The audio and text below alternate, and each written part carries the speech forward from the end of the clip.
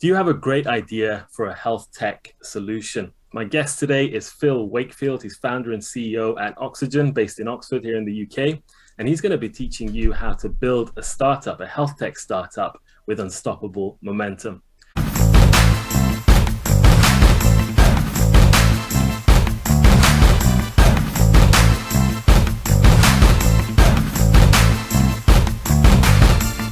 Welcome to our new Tribe Talks here at the Entrepreneurs Doctor. This is our second one where we're here to help you together, the entrepreneur, to create a healthier, happier world through your ventures. So every Monday, we've got a little tribe going on. We've got about, I don't know, 8 or so people in the studio right now and on Zoom.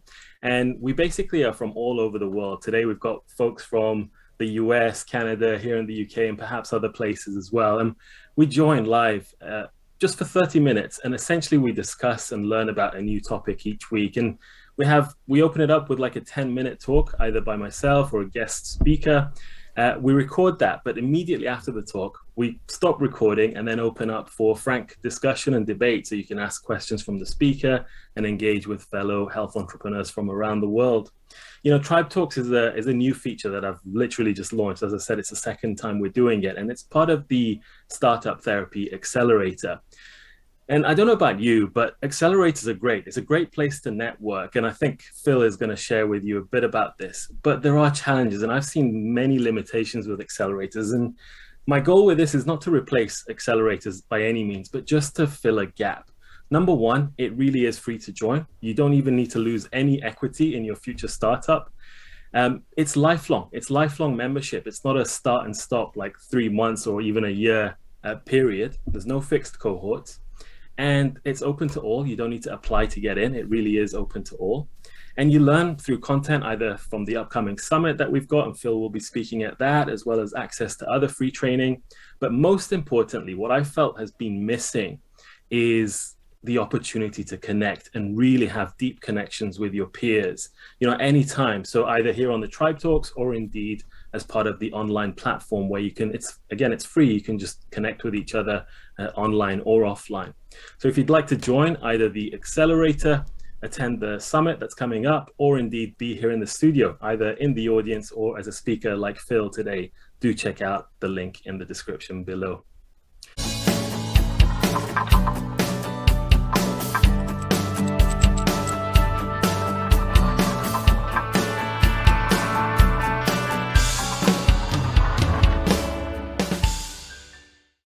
So yeah, have you ever wondered why so many startups fail? All founders look the same and investment is the measure of success. This is kind of stuff that's been preoccupying me recently. I don't think it's a healthy state for our sector to be in. It's particularly relevant to the health sector in general, I think, because healthcare workers are incredibly purposeful, passionate people that want to help. Yet there are so many barriers that you know, great ideas never really make it. So how much better could our sector, our healthcare sector, be if we embraced more people into entrepreneurship? And I want to run you through my thinking on how we can promote a more inclusive and successful tech sector. Yeah, I'm as Barry's introduced me, I'm Phil Wakefield, CEO of Oxygen, and we help people who want to solve important problems so they can take on that tech startup journey.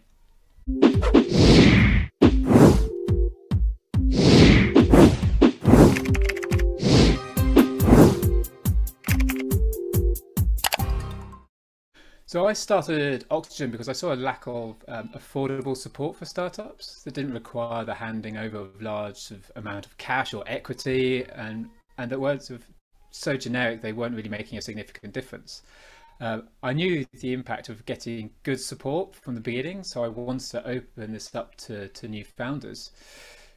And it was my experience working with these startups that made me realize that the mindset in innovation sector is kind of out of whack with what great innovation looks like. You know, great innovation is inclusive. It doesn't measure itself about the scale of your Series A investment round, and it makes the world a better place. So rather than the typical but quite difficult founder journey, I want to help people build this unstoppable momentum.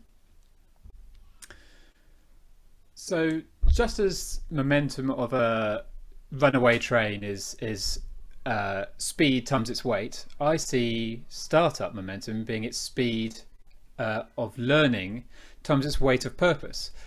So speed gives us progress, but it's the weight that carries us through the highs, the lows, and through the barriers that inevitably are going to be there.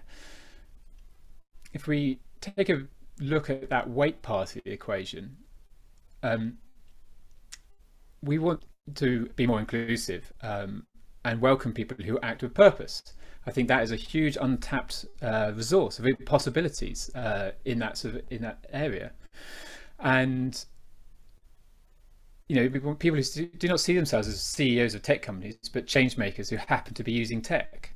And this is going to need a different mindset and approach. So what purpose-driven people do not lack is a vision. But what they can be missing is clear direction. So I've seen people flounder around trying to find the way for months and years.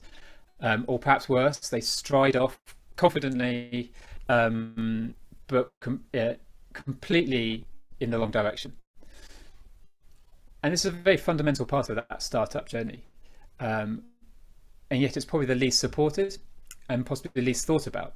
Because actually spending time clearly understanding the vision, setting the direction and validating ideas and really getting confidence and evidence that you're on the right path gives really great focus for a startup. And it's that focus that builds confidence. It creates more passion for the work you're doing. It draws people into your cause as well. And it avoids many of the classic startup mistakes that you see further down the line. So the second part of this momentum equation is that speed part. And I think there's two parts that I want to talk about. One is the fact that the startup sector seems to be building monster minimum viable products. These all singing, all dancing solutions that sort of get rolled out to the whole market and with the label MVP. But this really is more of a launch than an MVP process. An MVP tool is something to learn from. It teaches us things that we cannot learn from research. It gives us insight into that complex human behavior that sort of surrounds us. When we make MVPs too big, these monster MVPs, we wrap up 1,000,001 complex assumptions that we cannot unpick when the data comes in. So we've sort of handcuffed ourselves, unable to sort of learn or unable to progress. Instead, we build up our speed as a startup with, we should be building, the build-learn loops that Eric Ries originally popularized in the Lean Startup. Fast, focused learning, little MVPs, quick and cheap to build. As we learn, the MVPs can then grow and one day become ready to launch with much greater confidence. With the advances in no-code tools as well now, there's never been like a better time to forgo that sort of investment and monster MVP route and get going right now yourself today. We don't have to sort of spin those wheels waiting for the money to come in. We can sort of giving away, your equity and all that kind of thing. And it's really giving a lot more power to founders, probably more than they've ever had before.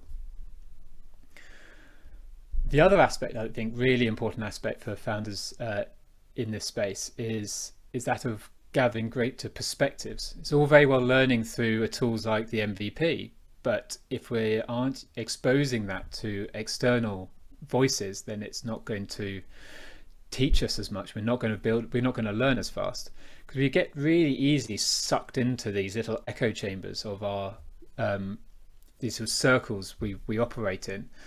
And in everything suddenly becomes sounds like a good idea as everyone nods and smiles at you. So we need to sort of challenge how we view the world. And if we really want to build something that scales, actual startup a business, then we need to break away from what we can see and, we start getting other people's view. And it's something I really push people to go out and look for those different perspectives. And they come from things like peer-to-peer connections. So exactly what Behrooz was talking about earlier in terms of, these sort of abilities to share and to, so this sort of accelerator where you can work with other founders and get new opinions and network and so on, and getting advisors, but also getting real user insight and exposing it to new your idea to new customers, new users, so that you can gather that information. So those are the sort of three key areas that I'm looking at the moment: setting our founders in the right direction to give them their weight, in their venture; promoting small and focused MVPs and getting away from these big, massive solutions that people are building first off; and also encouraging new insight and new perspectives. I don't think you can understate that one enough, and it can feel it's something that people often think they're doing when actually they're still very much in their comfort zone. So the work I'm doing is designed to fight the exclusive nature of the sector. I want to see new people, maybe unexpected people, become innovative entrepreneurs, people who just want to make the world better and bring a new perspective to the startup world. So I guess a question for everyone here is, what do you see as the barriers to inclusive tech in entrepreneurship? I would love to hear, and for anyone interested to reach out to me, get in contact. You can find me on LinkedIn and Twitter. Not so much into the Facebook, and I'm a bit patchy of Instagram, so Twitter and LinkedIn are the best places to reach me. And also, like Behrooz, I'm also see the value in this sort of peer-to-peer sessions, and there's an event on Thursday, and it'll be on every other week thereafter, which is called Unstoppable Momentum, and it's going to be an opportunity for founders to come and share their challenges and have a group of peer support to collaborate with and work on keeping them working on their momentum. And it's going to be a free event, as I say, 12:30 GMT on Thursday. And so, yeah, it'd be great to welcome any founders to that event. Thank you. Awesome. Phil, thanks so much. I'm really grateful. We're going to open up for questions and I'll stop the recording. But if you are watching this after the fact, Phil's events on Thursdays are every week, aren't they, Phil, right? Every other week. Yeah, so we'll put a link in the description below and feel free to join those. Thanks a lot.